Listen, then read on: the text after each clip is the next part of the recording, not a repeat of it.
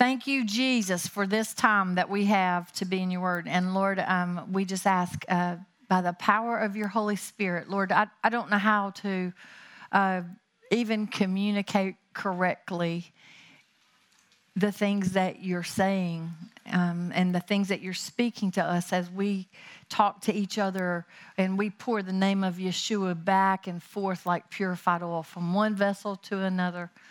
Lord, just may the power of your Spirit do the thing that we're all hungry to come here for. So, Father, take the words and the meditations of our hearts this morning and put them together so that they really do praise you and cause a change and a shift in our direction this morning. Lord, even the things you want to speak to us to help. The Lord's coming to visit. He's coming down to have a visit. So, Lord, we expect you in visiting. I heard one prophet say that he's coming to inspect the building. Because I want to know now if there's some things I need to quit building with and build with some other materials. Some things that'll stand the fire, right? So, Lord, we thank you for coming and inspecting and talking to each one of us individually and then also talking to us as a corporate body of Jesus Christ. Thank you for River City. Thank you for your beautiful bride in the earth. Thank you, Lord, for loving us so much. Break open your word to us, Lord. Amen. Colossians 3:23 and 24. Oh, receive the inheritance. Receive the inheritance. Y'all, okay, so y'all know if you've been here any length of time whatsoever that I've mentioned before that I had a couple of dreams in 2018. And I must think that they were back to back, like one night and then the next night. And the first night I dreamed the most glorious, I've never had a dream like that before, and I've not had one since. That so many details, as I talk about it even now, are so real to me that that dream, I think it was, it's just almost like a chapter of my purpose and destiny that the Lord wanted to mark me with. I met Jesus in that dream. I've never seen the face of the Lord anywhere else. Some people say that they've seen him, they've visited heaven, they've talked to him. I've never done that yet. And so this dream marked me. And the first night I dreamed about the Lord, he was singing over my family, and just really just one branch of my family. He started singing. He was singing over me, and he was singing a song. He told me that he had written me this song, and he was singing about my siblings, and then he started singing about my mother and her family, and then he started singing about my granddaddy and his family. And so he was just following this one line, this one part of my tree. And then he started singing so far. I was like, how does he know? I didn't know who it was. In the dream, I didn't know it was Jesus. I just thought he was the most beautiful man I had ever met with eyes like fire. And he was singing, and the room was filled with people, and yet it was like, y'all remember that? I don't know how old you are when I say, killing me softly with his song, killing me softly. Y'all know who I'm talking about? All right. So he was singing this song, and I was like, there's also a room full of people. How does he know this about my family? Because he was singing about the highs and the lows, the good times and the bad. And got finished with people that I knew. He started singing about my granddaddy's siblings. I didn't know. My granddad walks in the room, and I said, "Granddaddy, do you know who these people are?" He was like, "Yep." And big old tears just rolled down his face, and he kept singing further and further back. I knew he had gone back generations and generations. And then he got finished with his song. He flung his guitar back around over his back, and he walked down off the stage, and he came over to me, and he said, do you want it? I said, want what? And he said, your inheritance. I've been saving it for you. And I said, I don't even know what you're talking about right now, but if it's something you want me to have, yes, sir, that's what I want. And then there was this like little chorus around me as these people, other people from other branches of families stepped in and said, yeah, we want that inheritance. We lay down our own family inheritance to have that. Now, I knew when I woke up, it wasn't really about just that branch of the family.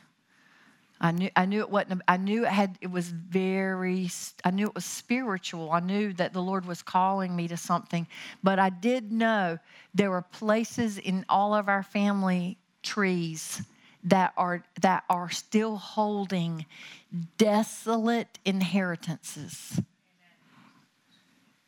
Things that our ancestors didn't pick up.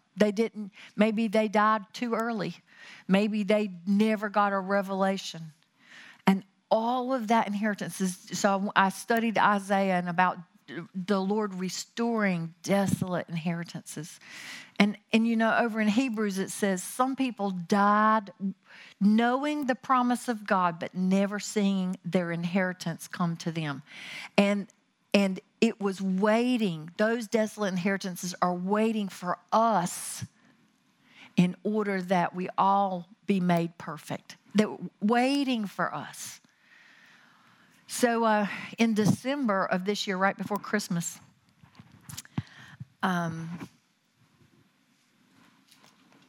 hey, can I need to stop real quick and do something else. So one of the testimonies of the little people from, they weren't little, they were awesome. People from Australia, we just happened to sit beside this whole conference.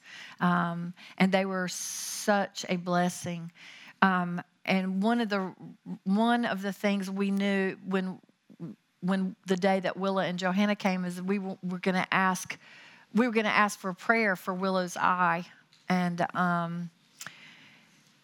so I was like, wow, Carol Arnott prayed for all the children yesterday when Willow wasn't here. And I was looking around to see if I could find her. And I was going to go get that fireball to pray destiny over Willow and pray for her eye.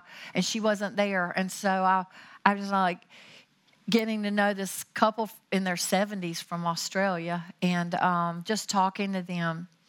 And the lady said, is there something I won't do my Australian accent. Is there something I could pray with you about? And I said, absolutely. Absolutely. And this is the mercy of God to give you a testimony when you need it. I said, my granddaughter needs prayer for her eye. She's had some reports that are not good. And we need prayer for her eye. And the lady said, oh, you have asked just the right people. We would love to pray. So she starts praying, and then she gets her husband to pray. And this is the testimony she started off with. She said, I was in Africa, and I'm a nurse, and I haven't seen many miracles. I had not seen very many miracles, but she said, I was in Africa, and I was with a ministry team that just cut me loose and said, go pray for those people that they get their sight back. And she said, I was standing next to a woman whose eyes were white because she could not see. She was blind. And she went, I don't think I'm ready for this. I don't know that I can pray. But she said, to show you that God is not really interested in my ability, but my availability. I turned and prayed, and she said, as a nurse, I watched that woman's eyes come online. She said the white left and the eyes were there, perfectly formed, and she could see. Amen? Ooh, I just felt that. Then, as her husband started to pray, he said, He said, and let me remind you that I also have a testimony. He said, several years ago, I was in a foreign country on a mission trip, and my eye started going wonky, and I couldn't see out of it, so I went to the doctor, and the doctor looked at it and then said, is your wife here? Because she needs to come in the room. I need to speak with her. And he was like, this can't be good. And so got his wife in there, and he said, the doctor said, your husband has had a stroke in his eye, and he cannot see, and it's going to get worse, and we need to do this, this, this, and this. He said he prayed about his eye, and said, Lord, restore the vision in my eye. But it's not like you've heard word of faith people decree and declare and go after a healing like that. But he said he didn't really do that. And he and his wife were in charge of the soaking at their church, where you just come in and soak in the presence of the Lord every Sunday night for about 12 years in Australia. And he said one night he was laying on the floor. The leaders of the soak would come in an hour beforehand so that they could get a soak in before everybody else got there to just soak as well. And so he said he was laying on the floor, and he just felt that something had shifted in his eye. He didn't know, but it was like it just dropped into him that his eye was better. So he said he made an appointment for that next week, went in to see the eye doctor, and the eye doctor took all the pictures that he had and put them up and said, this is what your eye looked like before the stroke. This is what your eye has looked like after the stroke. This is what your eye looks like now. This is the best eye out of all of them. His vision actually improved.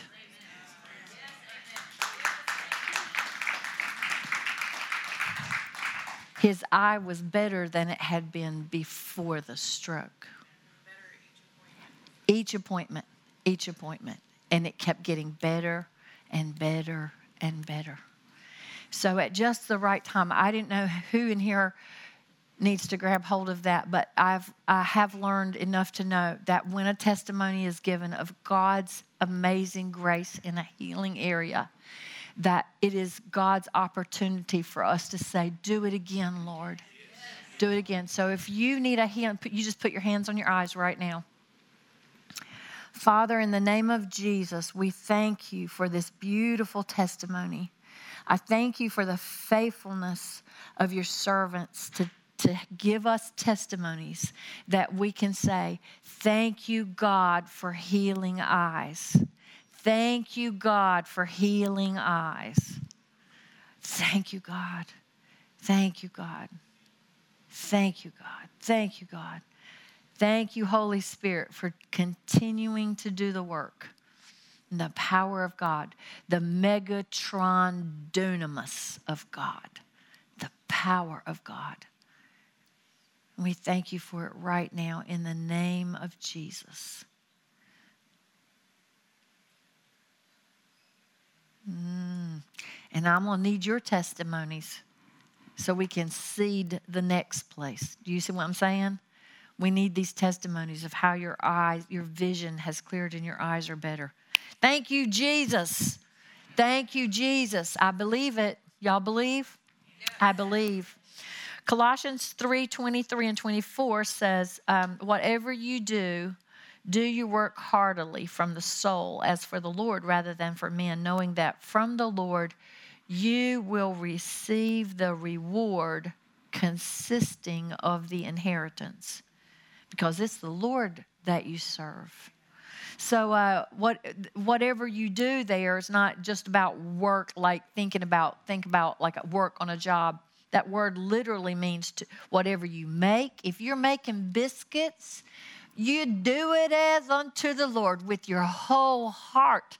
You put some love in those biscuits. If you are preparing something, if you're producing something or performing, we do it as unto the Lord because it makes not a Bean's difference if our affirmation comes from people, although we want to bless people, but we're not doing things in order to be affirmed by other people.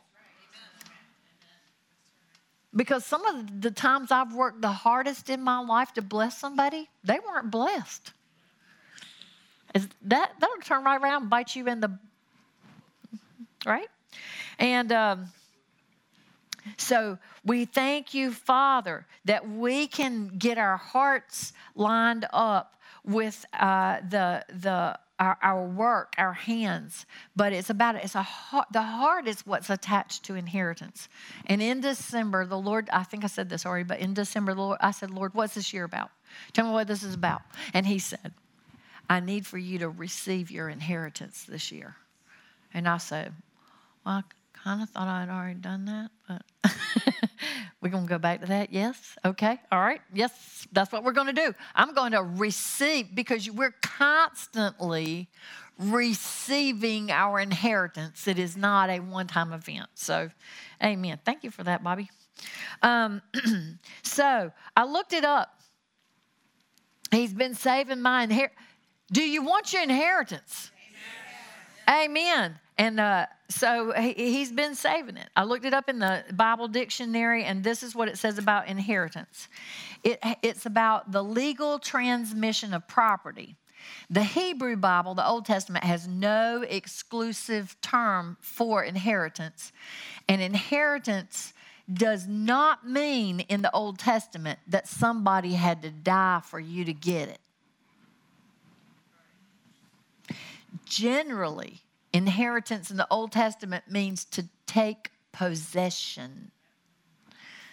So the idea that's flavoring the New Testament is coming out of the Old Testament. And even though they use the Greek words for inherit in the New Testament, and in Greek, in Greece, the whole point of an inheritance meant that somebody had to die and name you the beneficiary, right? But because these are still Hebrew people that we're talking about, they still did not, the overarching thing wasn't that somebody had to die. Even though the book of Hebrews says, hey, okay, if you're going to buy into somebody's got to die for you to inherit, somebody already did. He died and wrote your name in heaven. Isn't that beautiful? So, in the Word, even the restoration of land to his people, Jeremiah used the concept of inheritance when he said that people are returning from the north after their time of exile and punishment, and they're returning to inherit the land. And basically, I'm telling you, this has been a new concept for me as I've worked through this now for 6 years. I'm working on 6 years, so about 5.5 now, about what this meant in that dream when the Lord said, do you want your inheritance? And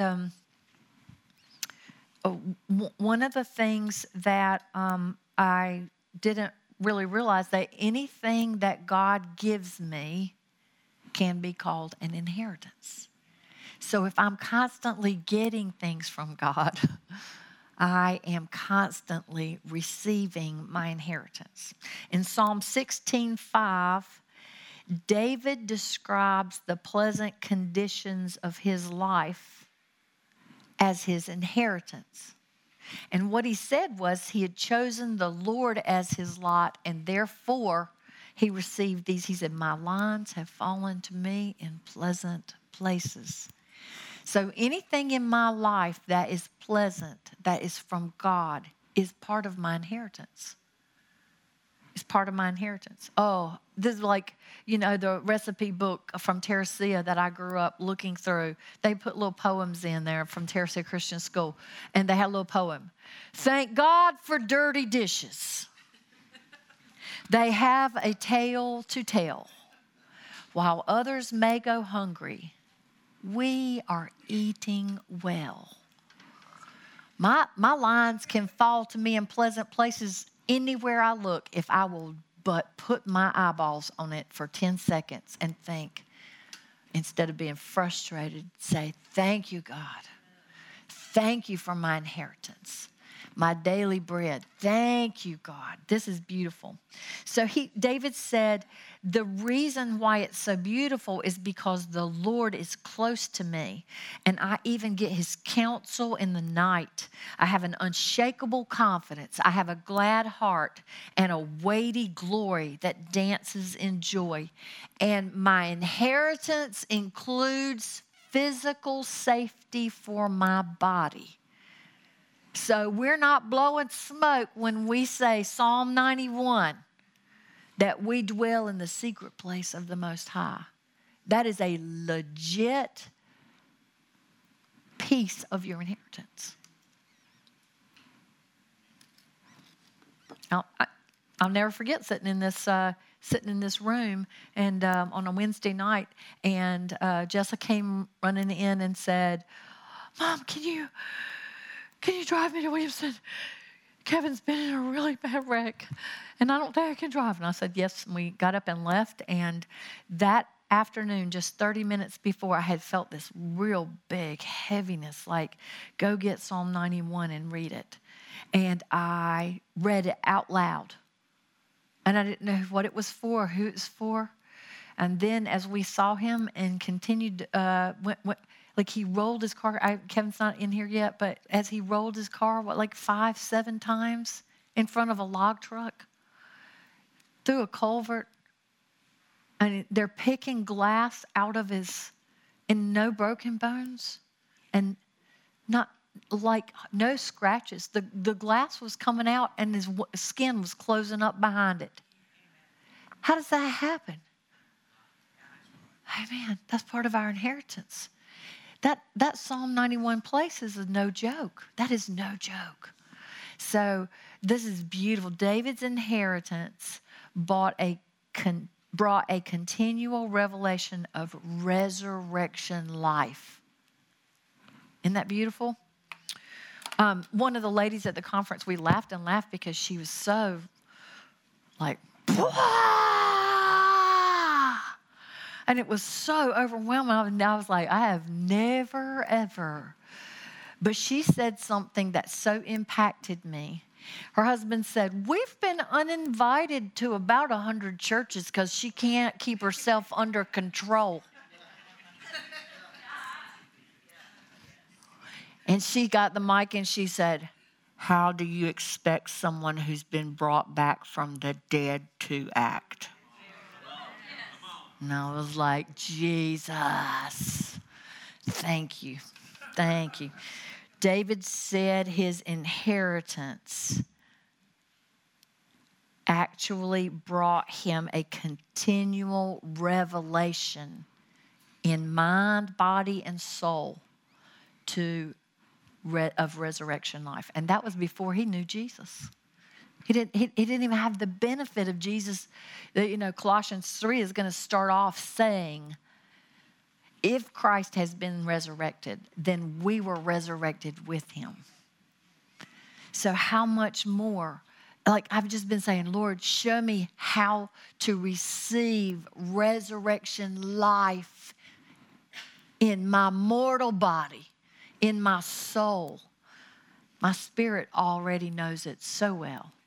So, Father, thank you for that. Psalm 119, 111 says that God's testimonies are an inheritance. So I gave you a testimony of the Lord today. I told you that woman had seen blind eyes open when she was on the mission field. And that man, just from soaking in the presence of God, his eye was healed. I said, were you praying about it at the time? He was like, no, I just healed like that in his presence. And I was like, yes, God's testimonies are an inheritance. Don't you love that? In the New Testament, inheritance can be property, but most often it refers to the rewards of becoming a disciple of Jesus. And so it always includes eternal life and the kingdom. The first time I ever heard anybody preach the kingdom like that was Miles Monroe. It was at a conference in Virginia. And Miles Monroe was from Jamaica. And he got up and he said, Americans do not understand when you start talking about the kingdom because we did not grow up in a kingdom. We grew up in a government that can throw the bum out. We just vote different, right?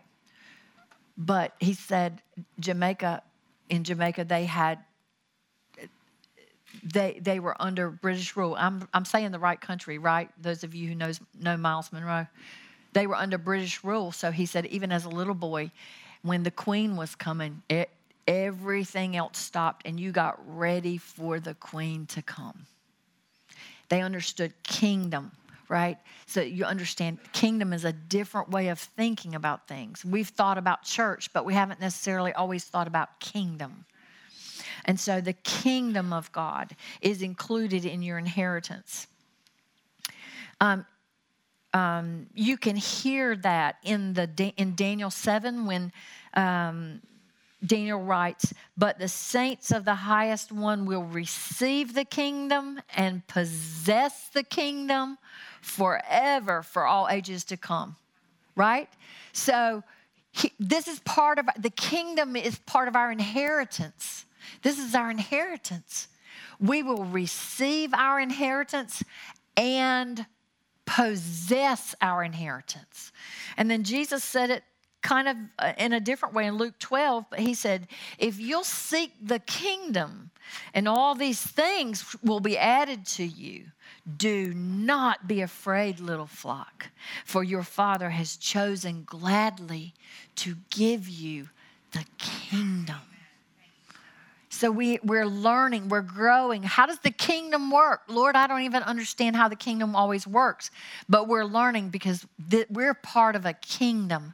We are kings and priests to our God. Amen? And Jesus is the heir of God, and we are co-heirs with Christ. And so, somebody had to die to get us in there. No wonder Jesus was jumping up and down like gushing with joy when he said, hey, do not be ecstatic that you have authority over spirits. Be ecstatic that your name has been written in heaven. Right? Amen. You're written in the will. So this is where I am in this whole process. Sorry if this isn't doing it for you, but maybe it will. I'm just doing it for myself, and I hope if anybody's ready to go with me, you're coming with me. But here's what these are 4 pictures I've seen recently about how do I receive an inheritance. So I was digging on it, and I said, Lord, I know receiving it and just like, if God wants to give it to me, he'll give it to me. I learned long ago that if I want something in the kingdom, I was going to have to go after it. I think Bill Johnson says it this way and much more eloquently, but he says something to the effect of anything that you really need will be provided for you, but anything that you want, you will have to go after it. And so what does it mean to receive your inheritance? Can you imagine somebody dying and leaving you $1 million and you just didn't feel like getting in the car and driving down to the lawyer's office to receive the inheritance? Y'all are so quiet. Picture number 1. Let me back up. Before I go 4 pictures real quick, but the first thing he said to me was, you will have to ask for it. Part of receiving starts with asking. And so here's picture number 1. The Levites had no share of the land because the Lord himself was their inheritance. And yet in Joshua 21, we see this unusual picture where the heads of the tribe of Levi come before Eleazar and Joshua and heads of the other tribes. And they remind them, they said, God told Moses that our inheritance is the Lord himself. But he also said to Moses that each one of the tribes was supposed to give us cities and pasture lands for our families. And I just wonder if they would have received what the Lord promised had they not called a meeting and asked for it. I don't know. I kind of think that would have slipped the other tribe's mind. And so, especially for those, when we're doing ministry, Father, we have to ask for what the Lord has promised us. Lord, you have given us beautiful things. You've given my lines fall to me in pleasant places. But this is what I need. I need for my family. That's what they were asking for. They were asking for their families, cities and pasture lands for their families.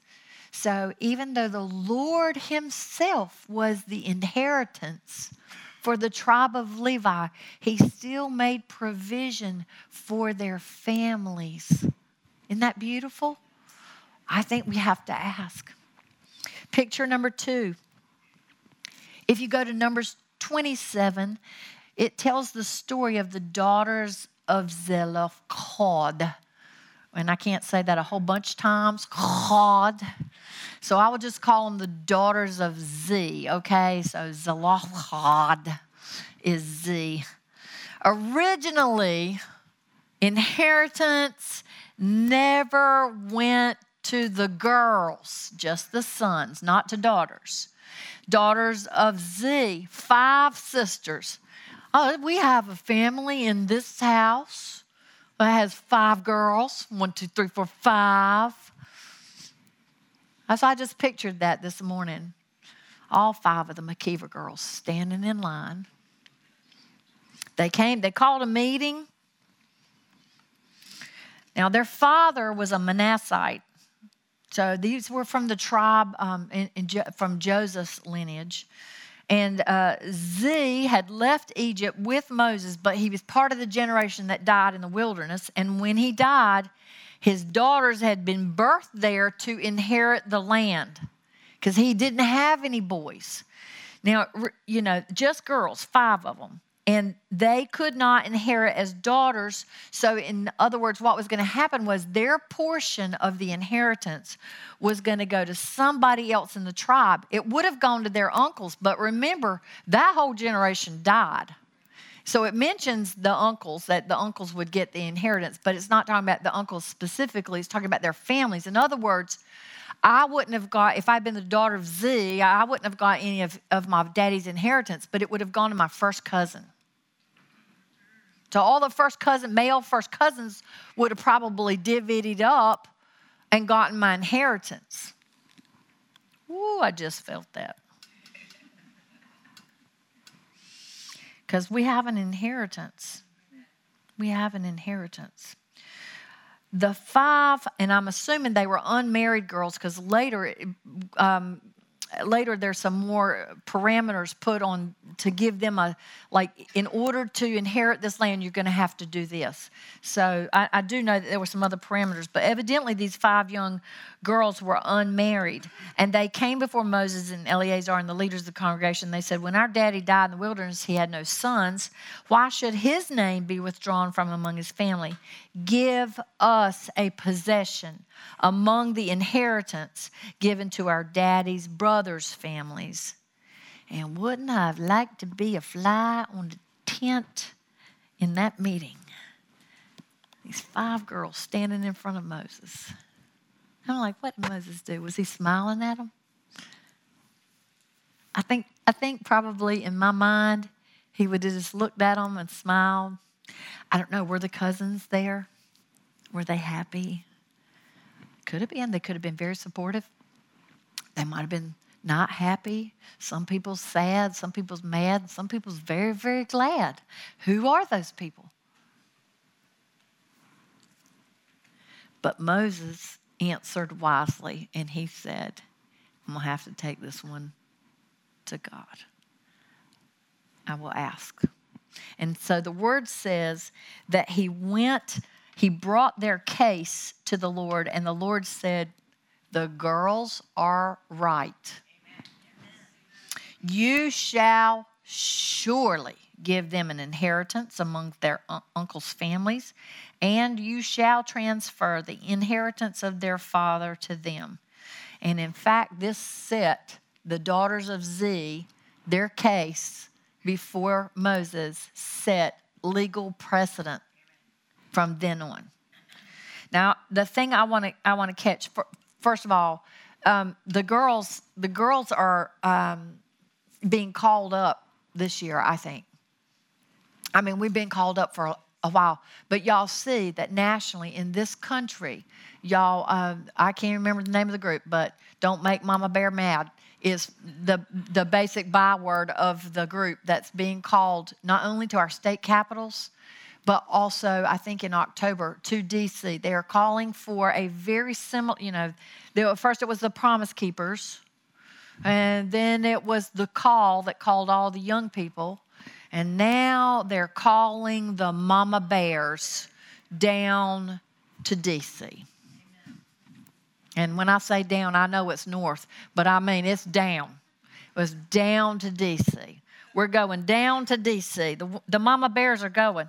So the thing that blesses me about this story, these girls honored their father and paved the way for generations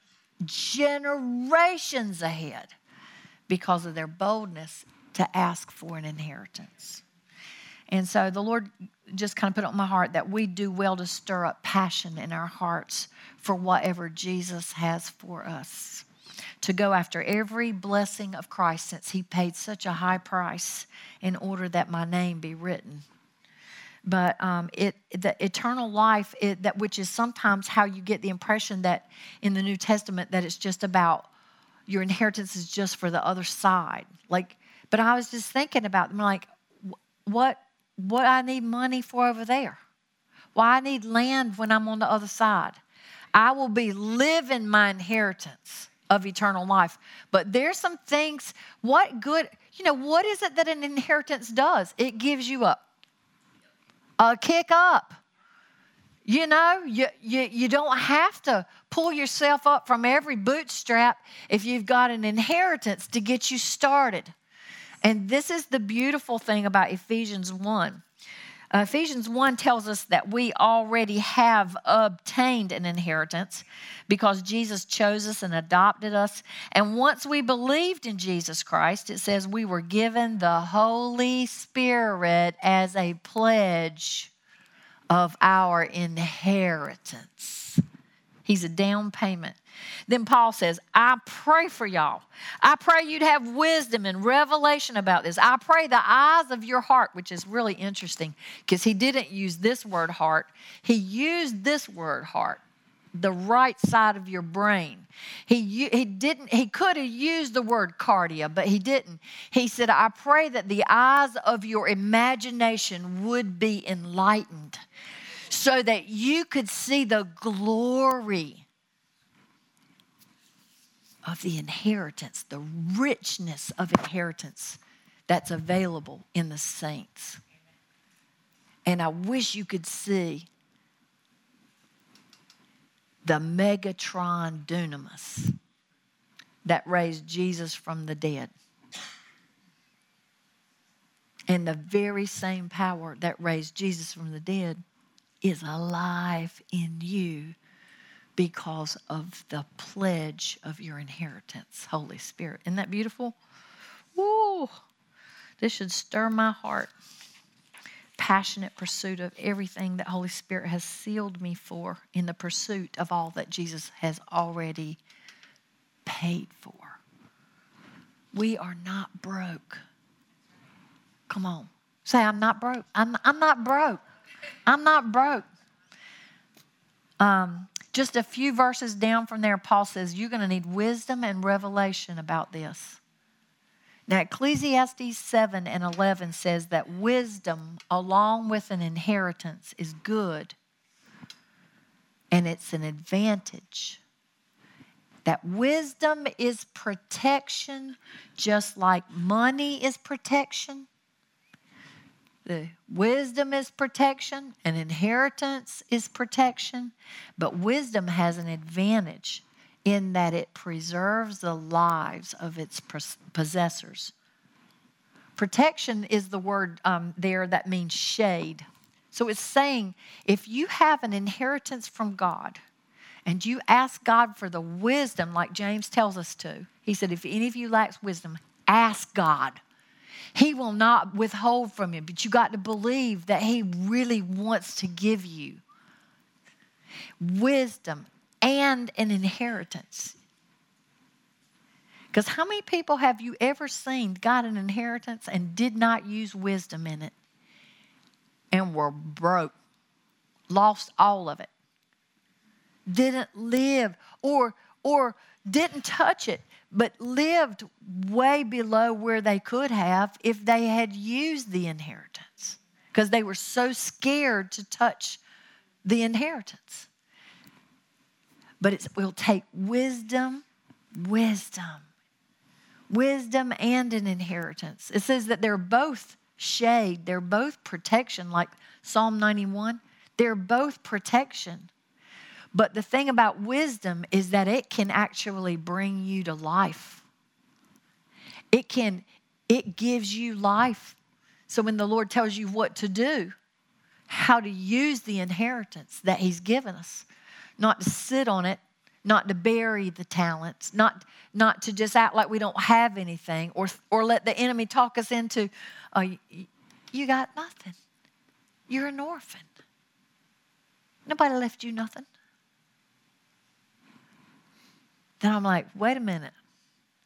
I have an inheritance. Who are you talking to? You must be talking to yourself, son. You have no inheritance. You have no right. You have no portion.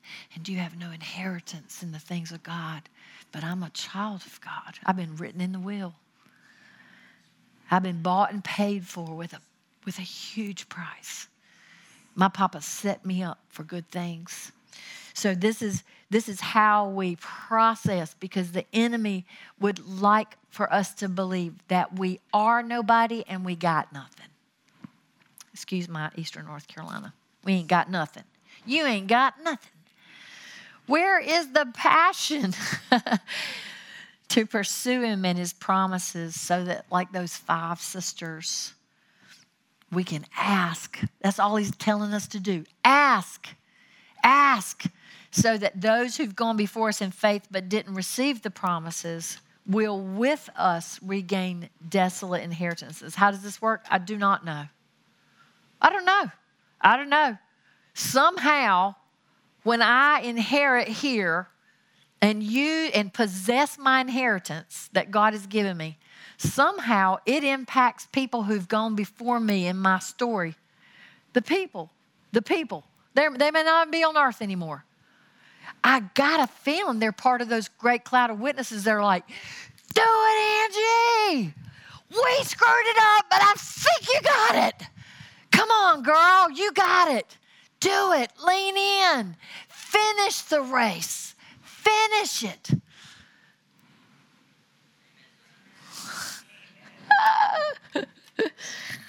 Amen. Amen. Picture number 3. Joshua 14. Caleb inherited a city. He had to war for it. It was the condition of his heart that opened the door for him to inherit. He recaps the whole story from the 40 years before as they are lined up to go in and possess the inheritance. Caleb comes in before Joshua. He's 85 years old. He said, Josh, you remember what the Lord said to Moses about you and me? When Moses sent us out to spy the land, I brought back what was in my heart. Our 10 brothers brought back a word that melted people's hearts and demoralized their hearts with fear. fear can cause you to lose an inheritance.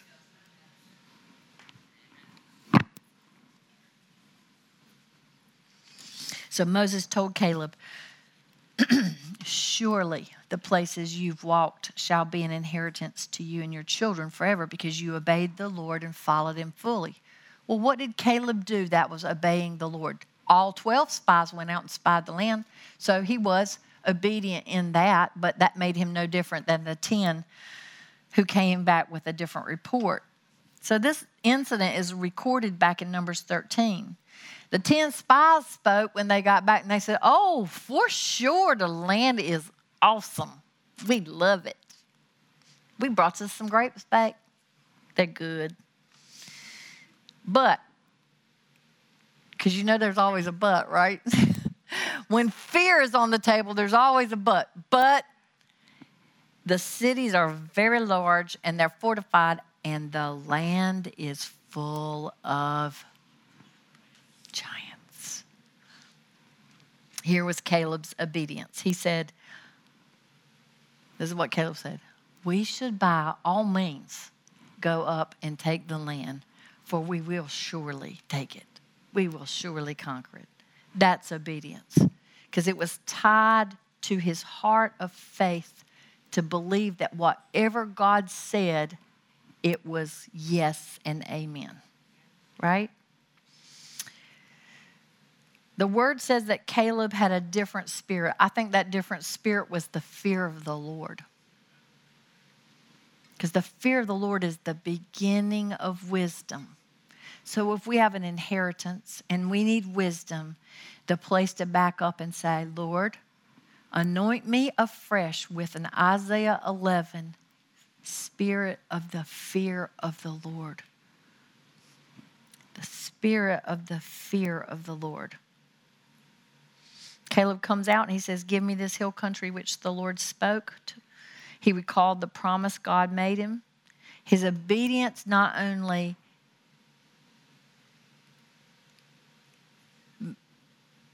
kept him in a place where he could go conquer giants and take the city, but it kept him alive for 40 years so that when he showed up ready to inherit, he said, I'm as strong today. How would you like at 85 to say, I'm as strong today as I was 40 years ago?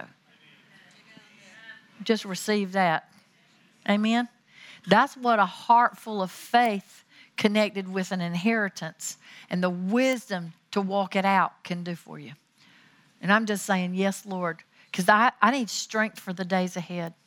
I need physical strength. Sometimes we need soul strength as much as we need physical strength, because the enemy wants to wear you out, but the wearing out is many times against your mind. It's not even physical. You walk through a situation, there is nothing so wearing out as like if you have to sit. If you've ever had to be in the hospital for a long time and sit with somebody, you're doing nothing. War slam out, because it's emotional. It's in the soul realm.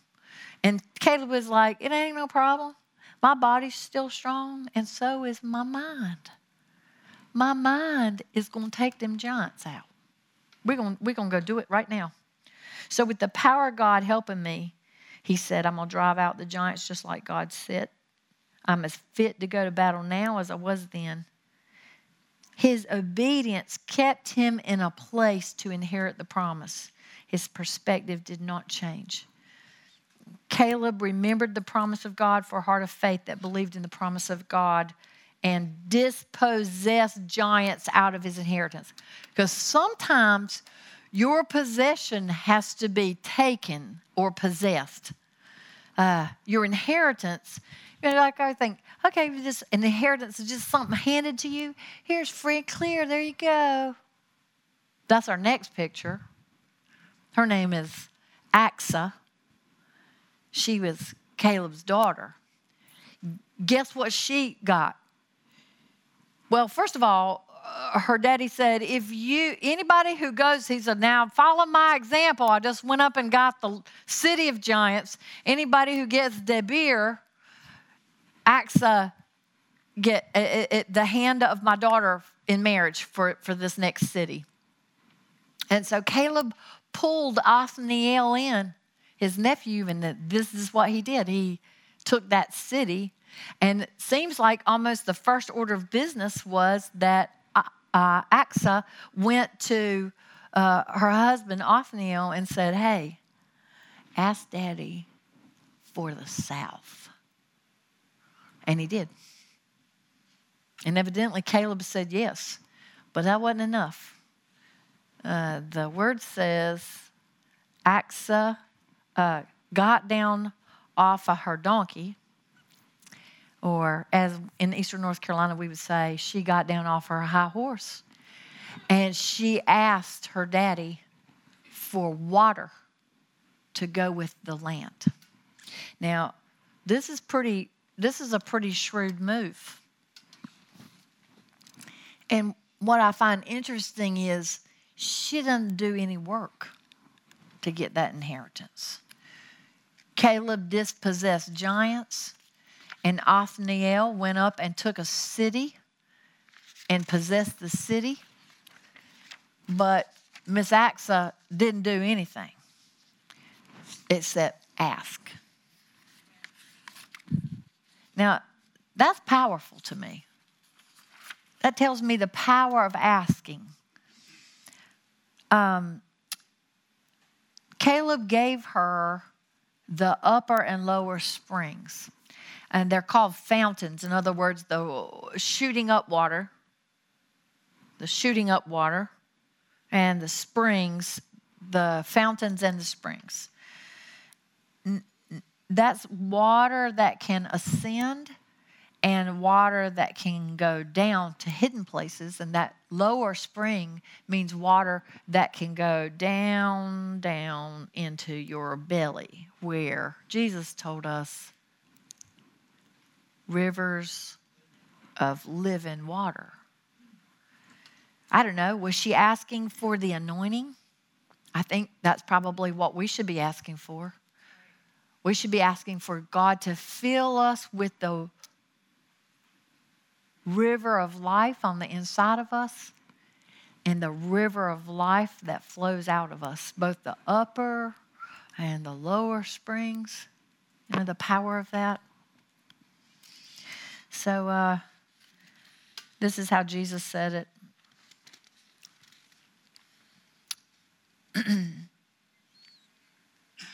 I'm like, I think, sometimes when you're studying the Bible, you can just make a head, like you go, oh, okay.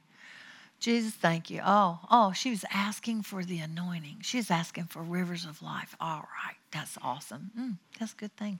And then never actually do it. Isn't that crazy? You can study the Bible and know all about it and never actually do what the Word is telling you to do.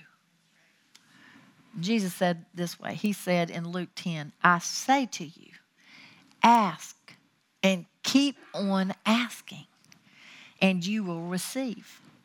Seek and keep on seeking, and you'll discover. Knock on heaven's door, and it will be opened for you. Every persistent person will get what he asks for. Every persistent seeker will discover what he needs, and everyone who knocks persistently will one day find an open door. Then Jesus said, let me ask you something. If your son came to you, or a son go to any father, and asked for fish, would you give him a serving of snake instead? Or suppose your daughter came to you and asked for souffle. Would you give them spiders instead? I mean, I did change souffle because it sounded better than eggs. What girl really wants eggs? A plate full of eggs. But a souffle, perhaps, So here's the beauty of this thing. Jesus goes on to say, of course not. If imperfect parents know how to lovingly take care of their children and give them what they need, how much more will the perfect Heavenly Father give the Holy Spirit's fullness when His children ask Him. So the Lord has just been challenging me. Just like, I can remember that verse when I was asking the Lord to begin to move in the gift of tongues. I did not have that. I had seen other gifts online, but I hadn't seen that. And I said, Lord, I want to speak languages that no demon understands. I want when tongues come out of my mouth, I want that to hurt their ears if they're standing near me. I want them to scream in pain when I speak a heavenly language. I want to open up a highway so you and I can talk to each other, and you can bypass my natural mind, which would maybe say no to you. But because I don't really know always what I'm speaking when I'm speaking in tongues, then I can say, Lord, I'm in full agreement with whatever you have for me. I wanted all that. And I can remember when I hit that passage in Luke, I said, oh, how much more will the Father give the Holy Spirit's fullness when we ask? Hope came alive in me. But why would I ever stop asking? Why would I only ask one time? Why would I only ask 10 times? Why wouldn't I just every day say, Lord, fullness of your Spirit. I need the fullness of your Spirit. Take more territory in me so that you have a bigger expression in my life. And then if you look at Colossians 3, y'all, there's some things we're gonna overcome this year. Woo! We're going to take some mountains back from some giants, I think. If you go to Colossians 3 and at the beginning of that chapter, because this passage is from the end of the chapter, I'm going to call a praise team up here. Just before Paul speaks about inheritance being tied to the condition of your heart, at the end of the chapter, he says, I want you to realize that Christ's resurrection is your resurrection too. Oof. You've heard people talk about dead men walking, right? Until we're saved, we're just dead people walking because 1/3 of us is dead. God created us to be triune, soul and spirit and body. And the spirit man is completely dead until we accept Jesus.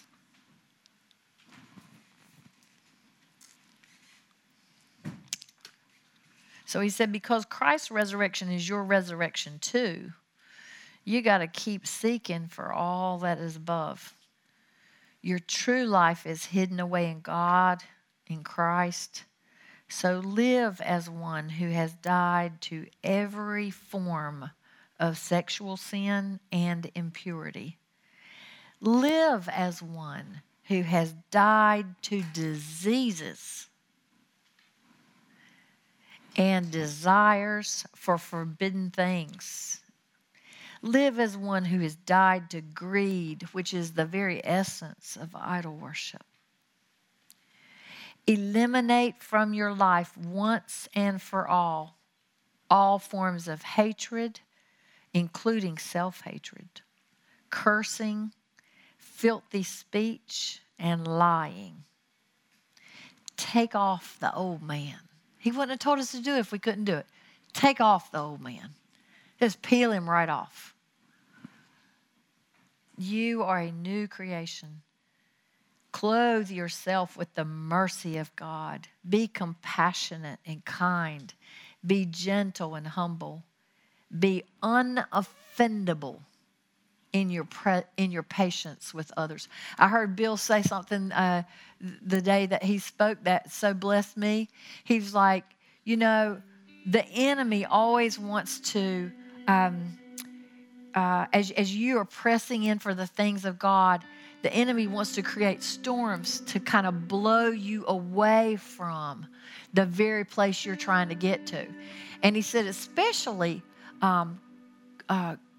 he will use offense and criticism to try to push you away from God. And he said an acquaintance had written some very ugly things about him. And he said, I thanked God that he had written such ugly things about me because it propelled me into the presence. You know that it's working for your good when something the enemy meant for evil to push you away from the Lord, that causes you actually for the wind to blow you right into the lap of the Lord.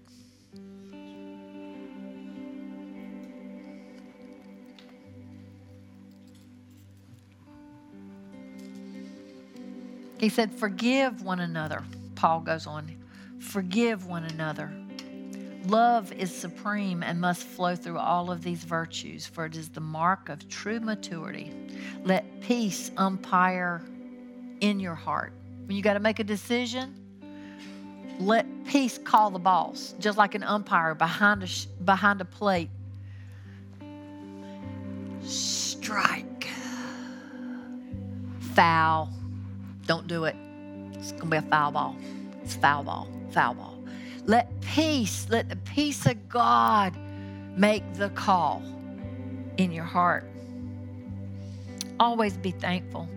Apply these things in the family. Paul said, take these things and apply them to your wives and your husbands and your children and your parents. Take these things and even apply them to employees and employers. Live faithfully in everything. Never live in pretense.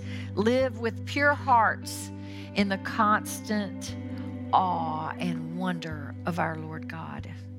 And then I'll finish by saying how it gets translated in the Passion, how we started today. Put your heart and soul into every activity you do as though you're just doing it for the Lord Himself and not merely for other people. For we know that we will receive a reward, an inheritance from the Lord as we serve Jesus Christ, who is the Lord God.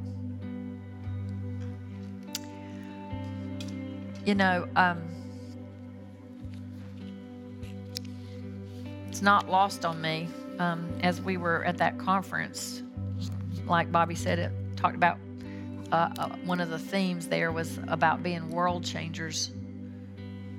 That Jesus set an example for us, and God told him in Psalm 2, the Father said, you are my son. Today I have begotten you. Ask of me, and I will surely give the nations as your inheritance, and the very ends of the earth as your possession. So I'm wondering if maybe we could stop and just pray, and I'm going to ask the Lord to show you whatever He wants to show you before we take this meal. Lord, I thank you. Thank you, Holy Spirit, for being the down payment, for being the pledge of our inheritance. Just the beginning part. And Lord, give us boldness to ask. Give us boldness to ask. Just like those 5 girls. Just like Axa. Caleb showing up and asking for what had been promised him. And having a confident heart that the one who spoke the promise over him was well able to bring him through to it. Lord, I thank you. just like the Levites who took their promise from you and said, give us cities and pasture lands, things for our family that we need. God, we thank you for all these pictures. We thank you when Jesus said, ask. So we're asking, Lord. Asking for our inheritance.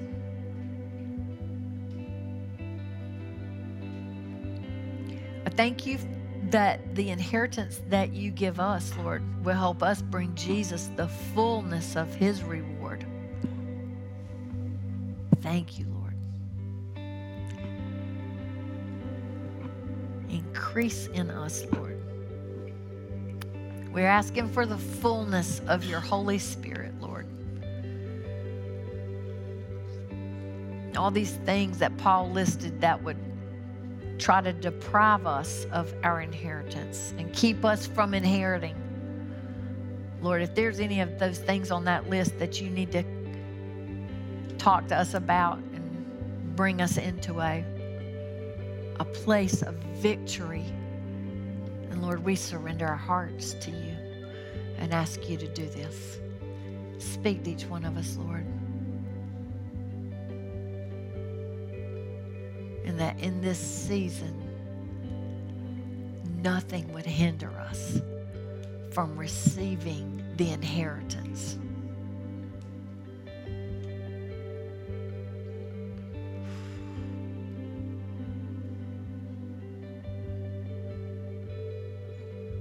God, we thank you for this meal, this breakfast of champions, the meal that heals.